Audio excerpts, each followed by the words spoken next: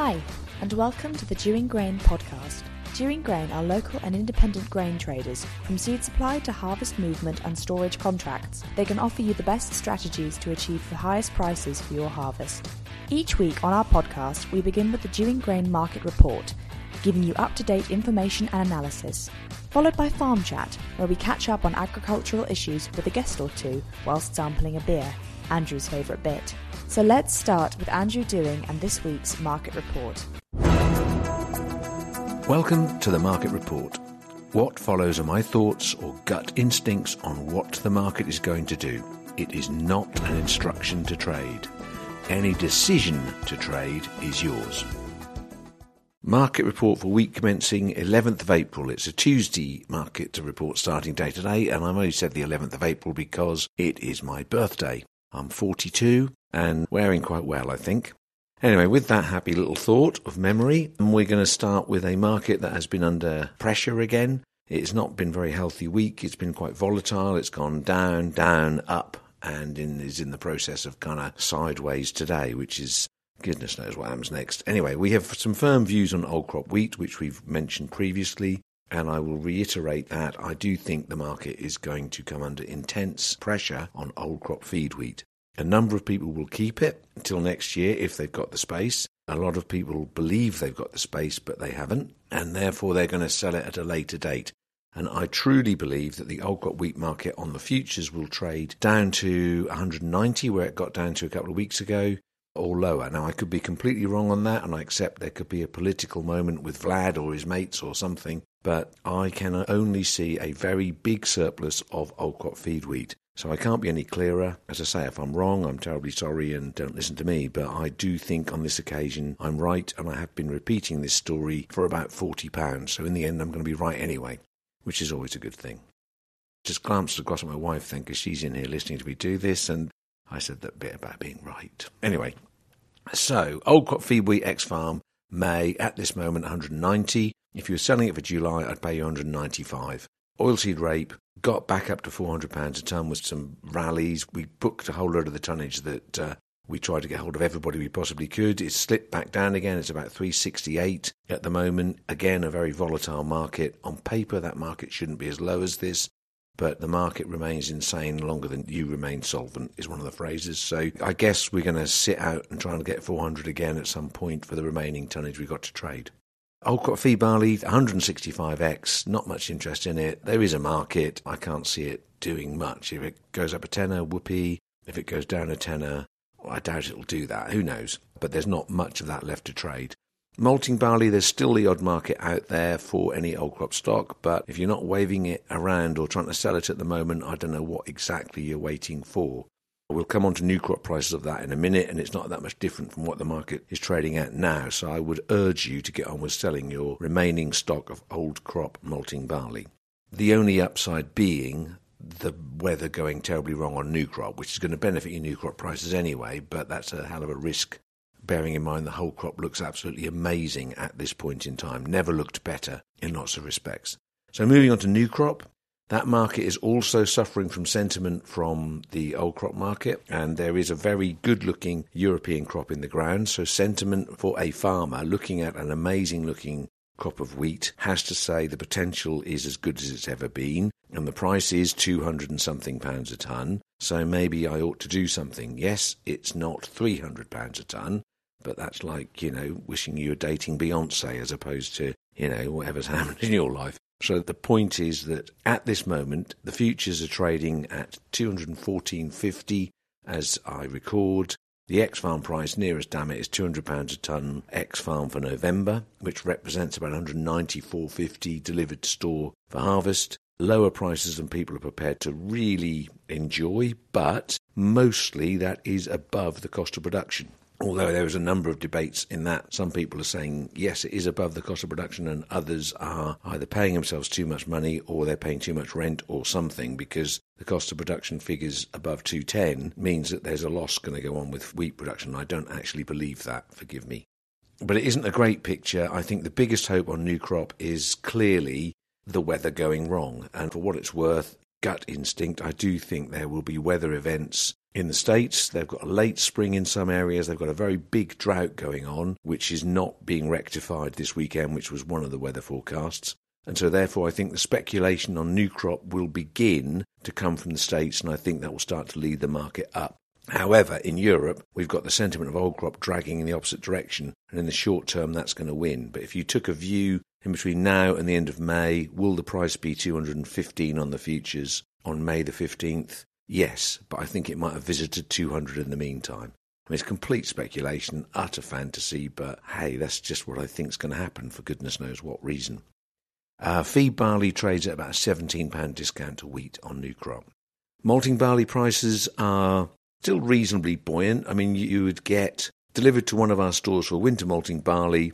Craft is our variety, and 165 nitrogen would be worth about 230 delivered store, and spring barley about 240. So that, historically, it's a brilliant price. Relative to the last 12 months where the market's been crazy because of the Ukraine war, it isn't that wonderful, but it is, or should be, a profit.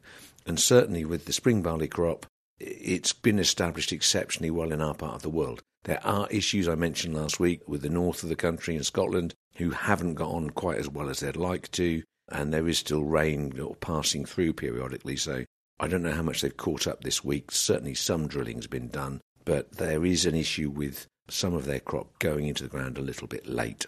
That's about it for the market. It's a pretty glum old affair. As I say, the 11th of April is my birthday, so hopefully something marvellous will happen on that date. Other than that, the only thing I've got to talk to you about is the Doing Podcast Walk, which I'm going to say is going to be at the end of this month because we've kind of crammed our diaries full of all sorts of things. So the 28th is the date, Friday the 28th of April, and we are going to do a walk from Cromer round, kind of up past the zoo, Benji Manor Zoo, through Felbrigg, and then round to the back end of Cromer and back down again. So no doubt we'll find a coffee in the middle of that at Felbrigg Hall, and we'll possibly find a pint at the end of it in one of the pubs in Cromer, or several pints if you get in the mood, because it's going to be a Friday afternoon anyway. So it's going to be an 11 a.m.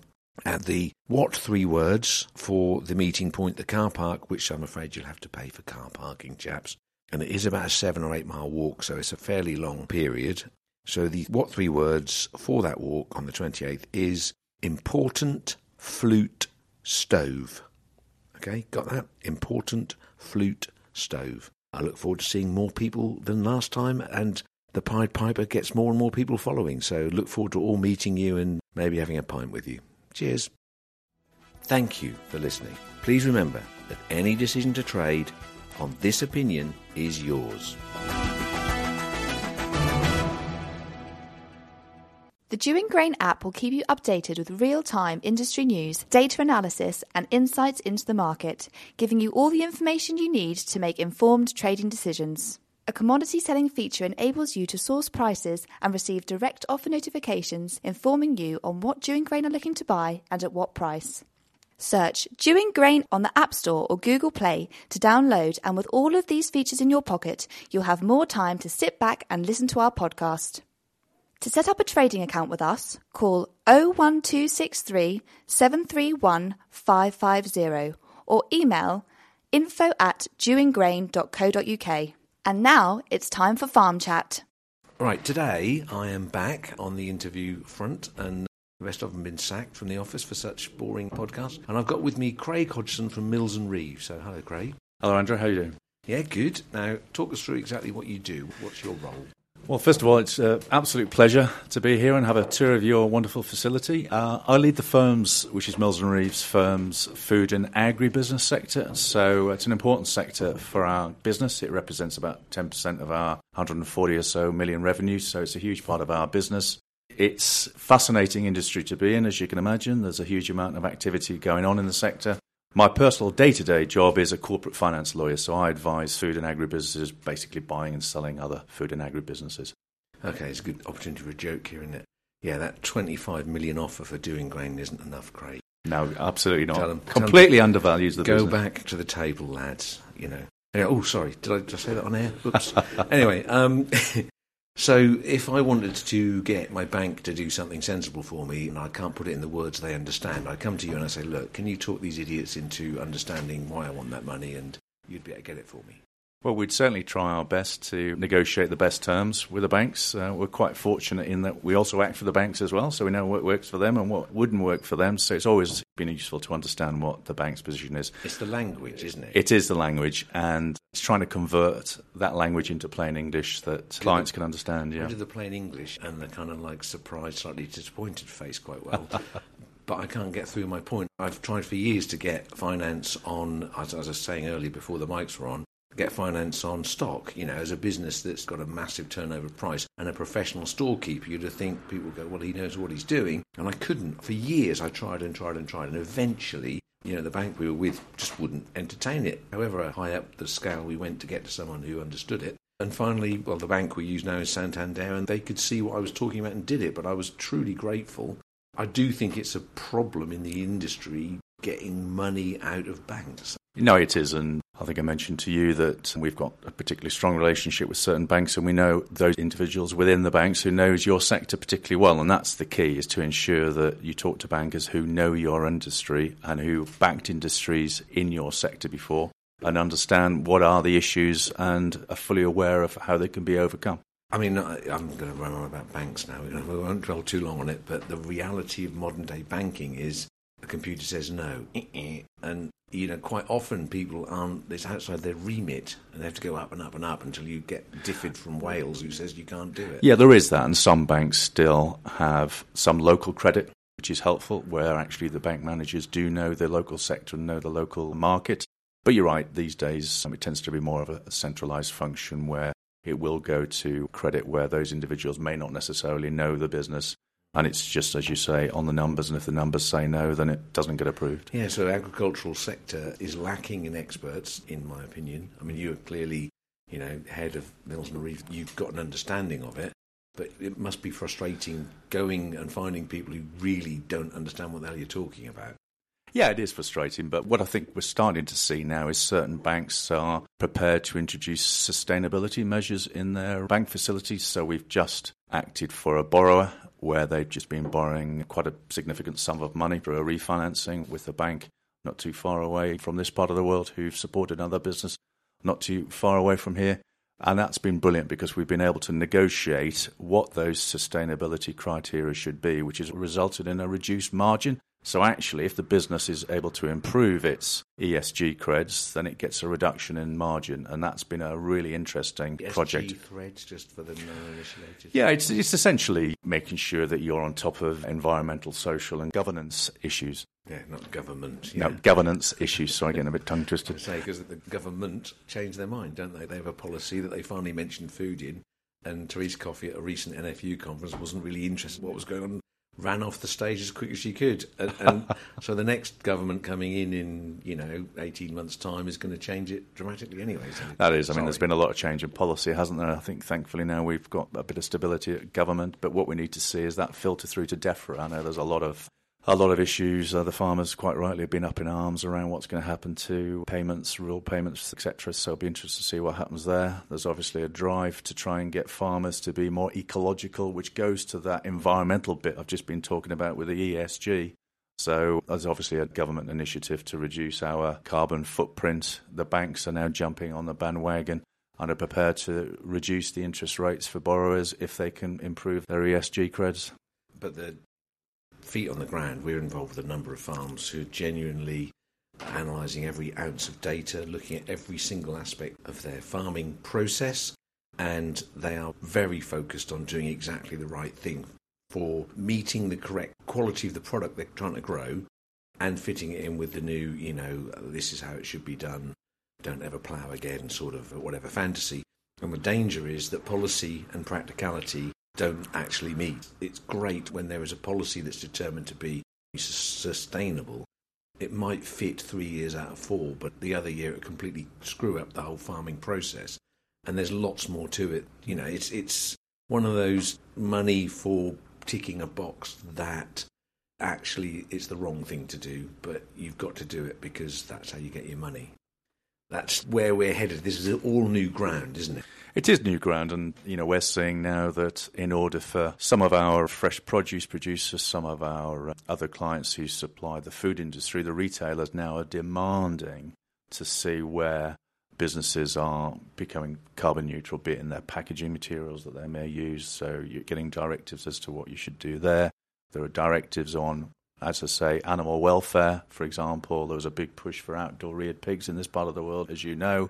But that blows with the wind. And at the moment where you've got these high commodity prices, are they prepared to pay English farmers more for their outdoor reared pigs than they are for the standard pigs that are coming in from Holland, for example? So you've always got economics that will override those. But that is the point, isn't it? Well, that's agriculture as we step into the futures. We've had some reasonably buoyant years in the cereal sector, but in the animal sector they haven't. No. They can't compete with the Dutch pigs. No. They're a more efficient business. Outdoor pigs are an incredibly inefficient way of producing meat, like it or lump it.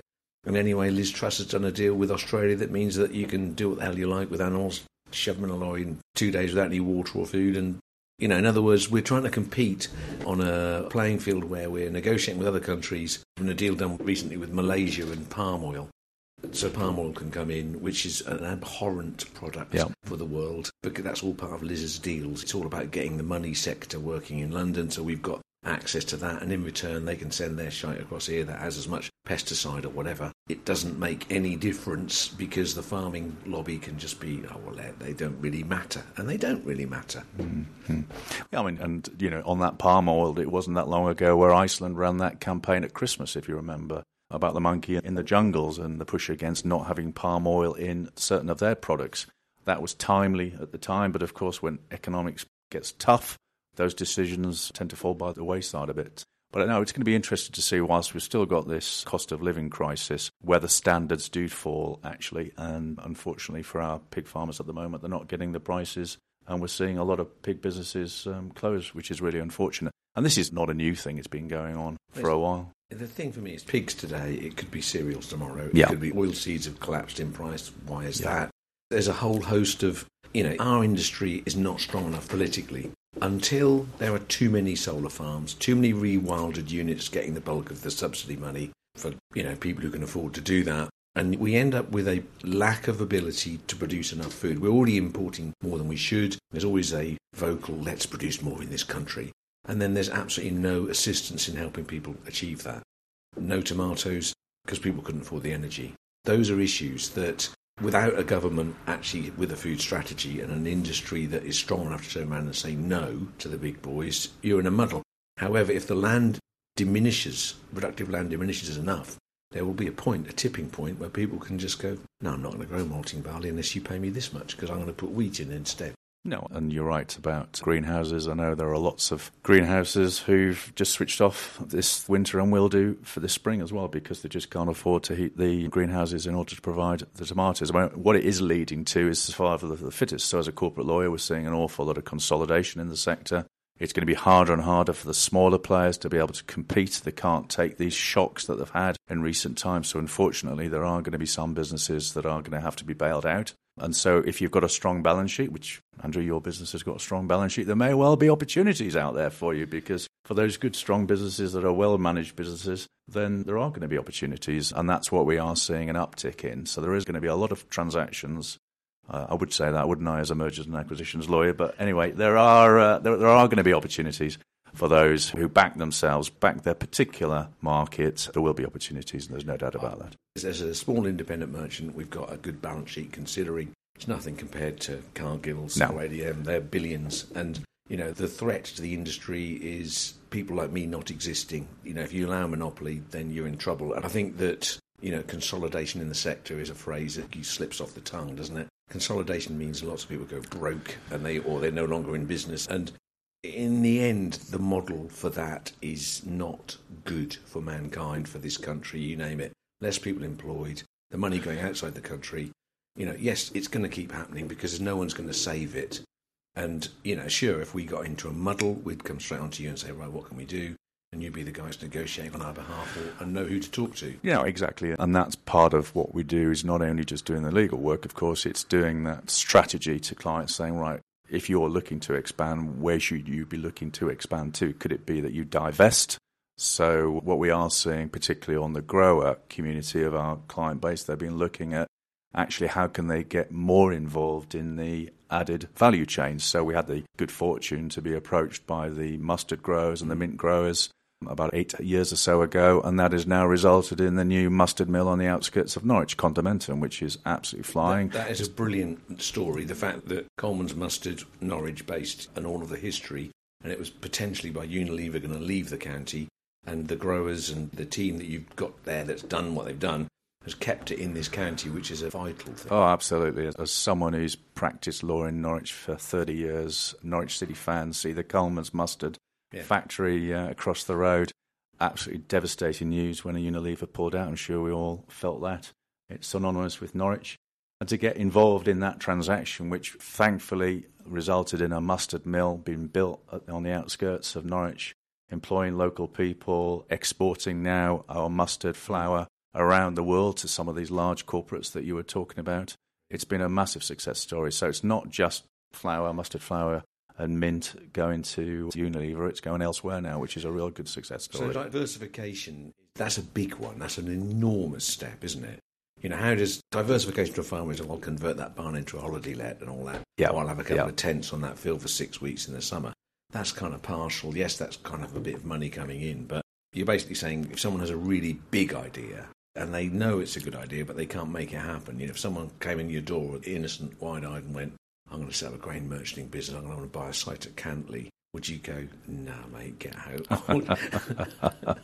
Yeah, I mean, as I say, they go the bold. I mean, obviously the Colemans had to start somewhere themselves. And of course, they created what was Colemans and is now part of the Unilever empire. Every business has got to start somewhere. And Cargill would have started somewhere. And so, yeah, I mean, you're right.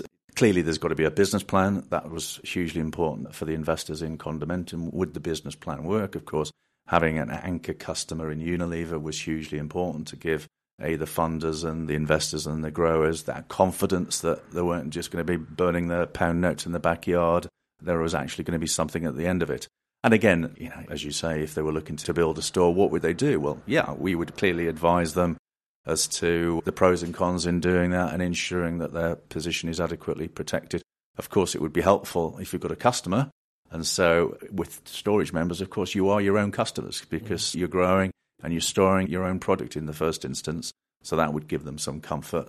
You've obviously got to make sure that you can acquire an asset that's been written down and you can buy it on the cheap, because clearly the cost of building a brand new store is going to be outside the reach. So you've got to find a redundant asset, really, which... Concrete and steel in place will save you a third of the cost at least. Yeah. And it could well be, as I say, as part of this consolidation, you will be seeing certain assets come to market that may be redundant. So, you know, they're all moving now to these super mills or superstores, as it were, and some of the smaller ones will fall by the wayside, and there goes the brave as to whether you'd be prepared to club together as a members cooperative or... Yes, so let's just fantasise and say a whole load of farmers said, right, you know, we need to get together and we need to turn our produce into animal feed. Yeah. We're going to compete with these big old boys. And there's a mill there, because there's a few mills, there's overcapacity mills in the county. Some of them are a little bit tired. That's a generous word. And assuming that you could buy them and do them up a little bit, and they don't fall to pieces on you, you know, as a project, if 10 farmers said, right, we're going to chuck this in, we need some venture capital money, this is our model. You know, if the model didn't stack up, you'd say, sorry, mate, it doesn't stack up. No, you wouldn't. And that's why the one that I mentioned before worked, because you had a customer and you had a long-term customer. So clearly, if you're going to be expending money, you need to ensure that there's revenue there and where you're going to get your revenue from. So you would be tapping up, you know, the Cranswicks of this world around here and saying, well, look, are you going to buy my feed? Am I going to have a contract at the end of it if I'm going to take on this facility? Once you've got the security of revenue streams, then it's going to be easier, of course, to get the investment. Yeah, it's probably a bad example of feed mill, isn't it? But, you know, the point is, out in the countryside, there's farmers who have, maybe they've got the potential to put a water mill up again, reinvigorate the energy that comes through a river, let's turn it into flour, I don't know, but somebody somewhere's got an idea. Yeah. And they don't know what to do with it. Would you say, look, come and see me, I'll talk you through the dynamics of what you need to do, give the outline, I'll then let you go off and think about it, and if you really think you can pull those things off, then we'll be a goer. No, absolutely. And as I say, particularly where we've had clients that have had redundant buildings on their sites. We've, as you say, you mentioned holiday cottages earlier, that is one. Obviously a lot of glamping use as well. But with staycation, there's been a huge amount of obviously interest in leisure destinations, holiday destinations now. And so you just have to drive up past North Norfolk now to see more and more glamping pods around the county, which is fine. I've even got one client who's just bought a load of land and is just going to allow it to be free camping. Well, I say free camping, you can just pitch your tents. There's no water to speak of really at all. They've got access to neighbouring facilities, and he's just turning a buck by that. But no, the main area where, of course, I've said is where producers in particular can get more involved in the value chain is perhaps for a pack house. So you're talking about here where you've got the grain stores here. We've got a number of clients, of course, who are producers but also packers as well. And there's numerous cooperatives that had been established historically to do that. There are obviously new ways in which you can establish those organisations. It doesn't have to be under the cooperative model. It could be under a limited company model. Obviously, it won't necessarily have the same tax advantages, but that's by the by. But that's, again, with Asda and the like and IPL, they were buying up a lot of the pack houses themselves because Asda were going direct sourcing. Again, what's going to happen now with Asda, who knows, with the change of ownership there. What's happened at Morrison's, of course. Morrison's obviously was always famous for its vertical supply as well. It's now private equity owned. You can imagine those private equity boys thinking, do we need to be involved in manufacturing? So you could see a whole bunch of Morrison's assets come into market. So again, if you were brave, would you be thinking, actually, should we take control of the abattoir or the pack house or whatever it is to get back into that added value rather than just be a grower? Not many abattoirs about now. Well, exactly. So maybe you set one up, or maybe take over a supermarket site. Yeah, Farmers Cooperative owned supermarket site. Can you see that one? Yes, my potatoes are a bit wonky. Well, there are some very good examples, aren't there, of farm shops that have proved extremely valuable for farmers as long as you ensure that you stock up with local produce from your neighbouring farms. Then it could well be a good success. I mean, you just have to watch Clarkson's Farm. I'm sure we've all enjoyed watching that programme over the last couple of series, and I know he's an exception, but he's brilliant. The reason he's brilliant is because he's brought to the fore this last series. I mean, you can be irritated with him. Yes, in one of the meetings he said, well, you're not a farmer, you're a broadcaster. No, he's a farmer. He bought land, he's a farmer. So if you judge his farm on the basis of income, it's true, there's no money being made in that particular project, which in itself is an eye-opener for people. Bearing in mind the amount of money tied up. What he highlighted in this last episode was that the government says diversify, and the planners are run by people who should have left their job in the 1970s. He said, right, I'm the chairman, I'm impartial, I'll be the decider if it's a draw, my vote will count. Right, all those against, he stuck his hand up. He should have kept his hand down and then stuck up at the end if he needed to.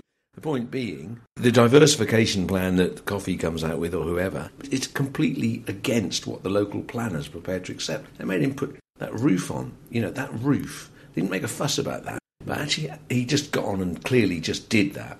But making him put those slate tiles on and a whole new roof was just vindictive, policy from someone who's pissed off with him. Right, we'll get him back. We'll make him do that, otherwise we'll shut the shop down. That's him holding him up to account and going, look, Clarkson's Farm. I'm a big fan because he's, in a very clever way, highlighting the miseries out on farm that people just don't see.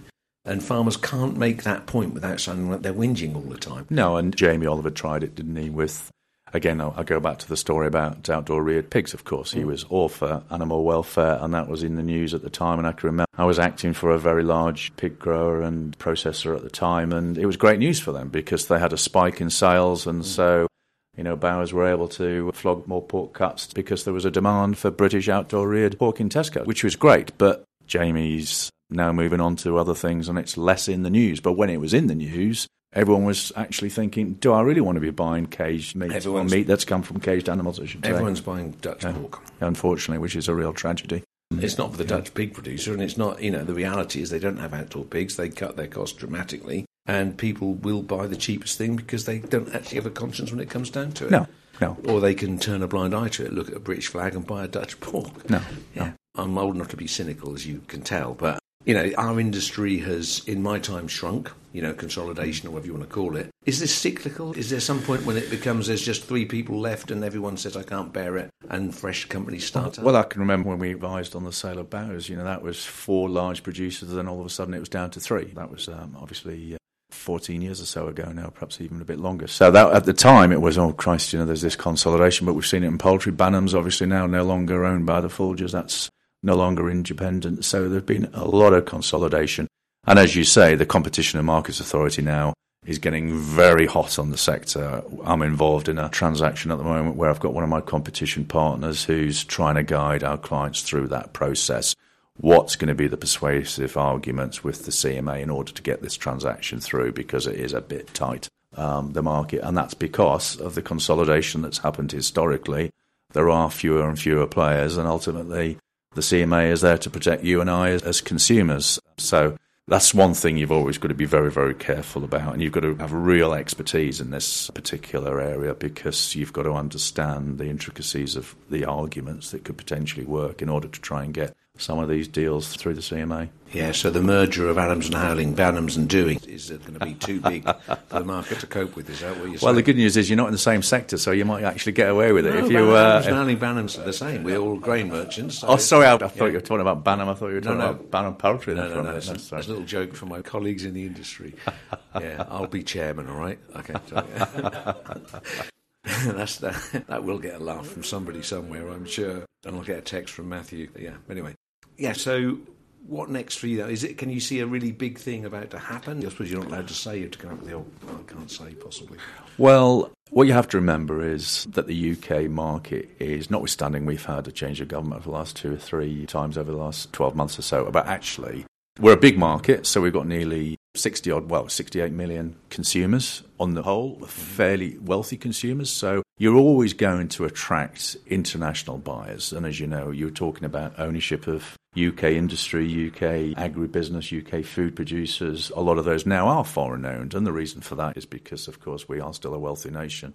5th or 6th most prosperous nation in the world. We've got a stable banking environment, very low levels of corruption. So actually... That's the big thing. So actually, it's a good, safe place to do business. And as I say, 30% of Mills & Reeves' business is actually active for international clients. So we wouldn't be that busy if they didn't think that the UK market was a good place to invest. So if I was a betting man... We have seen, by the way, I should say that we've seen a bit of a cooling off from Europe of investment. That's partly because of the state of flux in the market at the moment with all of the cost of living, energy crisis, etc. But the US, if you think about it, I was doing deals with US buyers not that long ago when it was at 170, the exchange rate. You know, it's bouncing around 112, 113 now. So UK assets are 30-40% cheaper than they were, if not more, than they were a few years ago. So actually, for a US investment, our assets are undervalued, and that's what they're saying about the stock market. There's going to be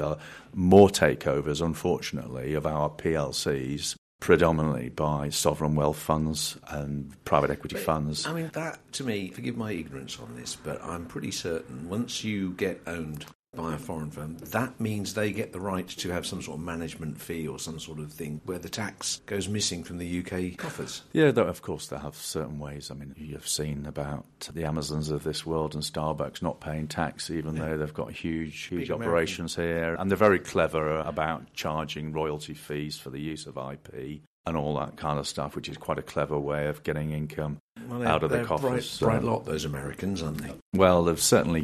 I mean, that's why, of course, the governments around the world are trying to clamp down on those particular Amazons of this world to try and make sure that they do pay fair tax. But no, I think, there are always going to be those who are going to be able to manipulate the tax systems, unfortunately. And yeah, but the less owned in the UK, the more likely that is. And that's my little call. It's not going to make a difference to me, to my life, but it is in the long term a bad thing. And I urge everyone to be aware, if you can trade locally, trade with a UK company where all tax is about. I think that is your own conscious little movement towards helping, Otherwise the tax doesn't come in, does it? No, and that's why it's hugely important for us to promote what we're good at. So hence that's why I gave a shout out earlier to Condimentum, because that didn't even exist, as I say, 6 or 7 years ago now. It's attracting a lot of interest from these global food businesses who want English mustard flour, which is brilliant. Yeah. So that's a real success story. And as I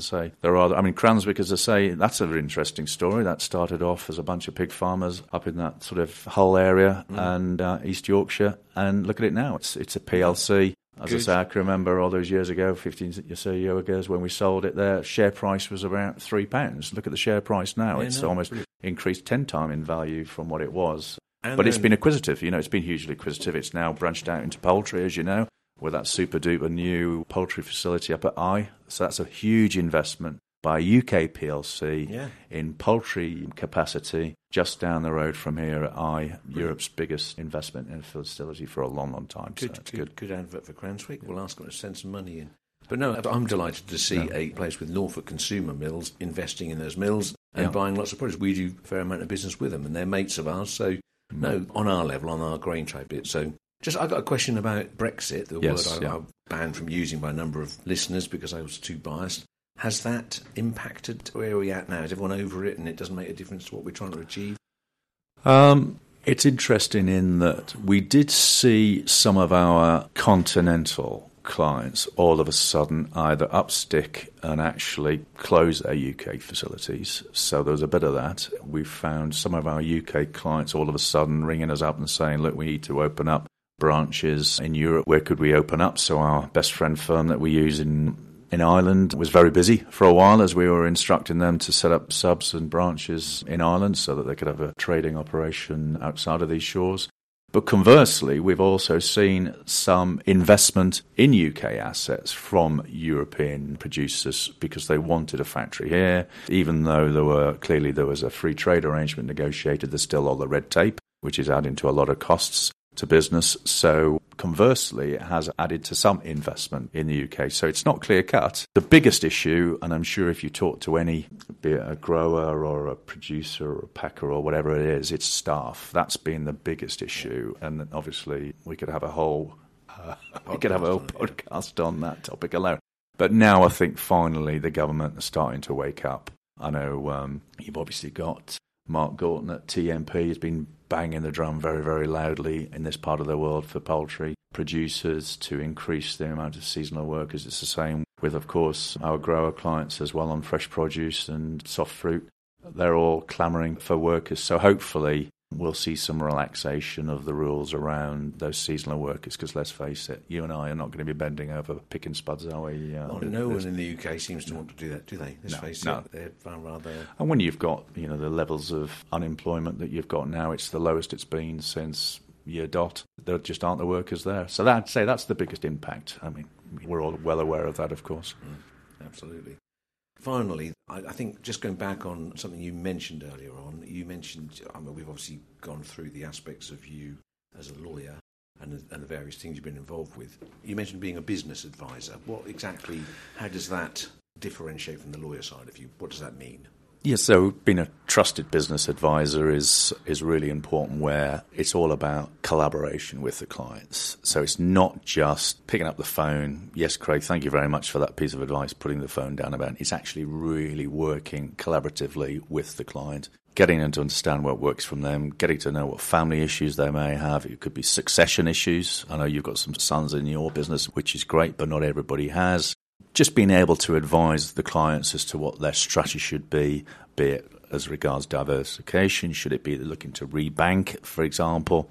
Should it be looking to move a particular non-core asset on? It's how to maximise value and minimise risk. So first and foremost, as a lawyer, it's about ensuring that those assets are safe, that the client's got. It's minimising risk for those assets being vulnerable in the future. So a lot of what we're doing is corporate reorganisation. So we're moving assets around into different pots. So, if you're a business that owns everything in one company, it may make a bit of sense to do a corporate restructuring. So you've got property in a different corporate vehicle. You've got perhaps the trading part of a business could be in another company. And you have, let's say in your case, the storage in another company. So if it went tits up, pardon the expression, in the future's funding business, it's not going to bring the whole house of cards down, as an example. So that would be where you're looking at trying to, as I say, not just pick up the phone and be reactive, but be far more proactive and sitting down with clients, trying to look at what their aims and objectives are and coming up with solutions that protect the crown jewels and as I say, deal with succession, etc. Explaining stuff outside the range of normal people's thinking, what are the implications of this, and this. Forgive me, I'm old school enough to know that if a part of my business went down, I would move heaven and earth to make sure everyone was paid correctly. I couldn't bear it, protecting myself. But I guess, that in reality, There's so much to think about that you plod along as an industry where you have bright ideas that make you money. You just simply can't have all of the thoughts that you should be doing. And succession is even with a son in the business, I've got other children, that is a really difficult subject because it changes month by month. It changes. Yeah, it doesn't it? And again, it's how you bring on your second-tier management. I'm not talking about your case, but just as a general observation, there are many different ways of incentivising management. Obviously, that can be hugely important where there aren't the succession issues there, where you can't just pass it down to son or daughter, and making sure that you tie people into your business. Could well be that you enter into some form of joint venture, as an example, with a bigger player. There you go, Cargill, there you go, 50% to them. See how you go on with that, as an example. Only joking. A way of getting to know another business, seeing whether they would be a good fit for your business, having a put and call option over your remaining shares so it gives you an exit.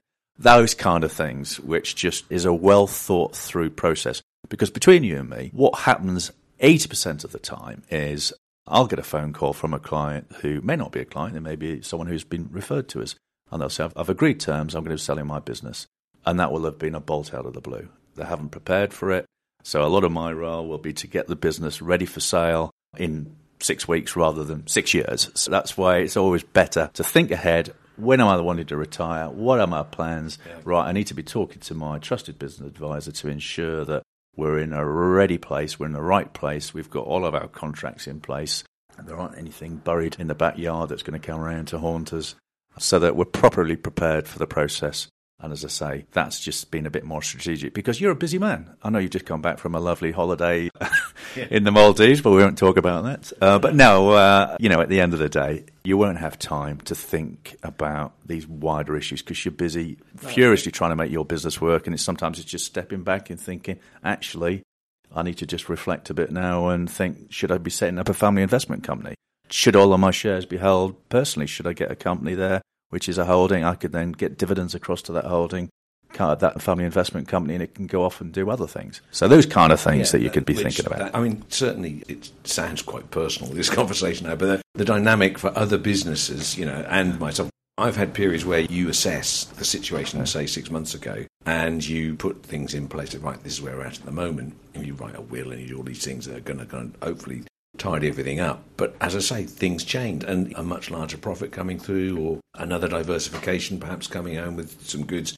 It is a never-ending change of dynamics. So at any point in time, if I refresh my view on it in 6 months' time, it could be, not complete change, but largely, unless maybe I do need a conversation with you. Yeah, and it's challenging things as well because, it's always useful to just challenge what the status quo is and think differently from time to time. Yeah, indeed. Okay, well, with that, thinking differently, which I'm not a specialist in, thank you very much for your time, Craig. That's been my pleasure. Thank you. Good. Cheers.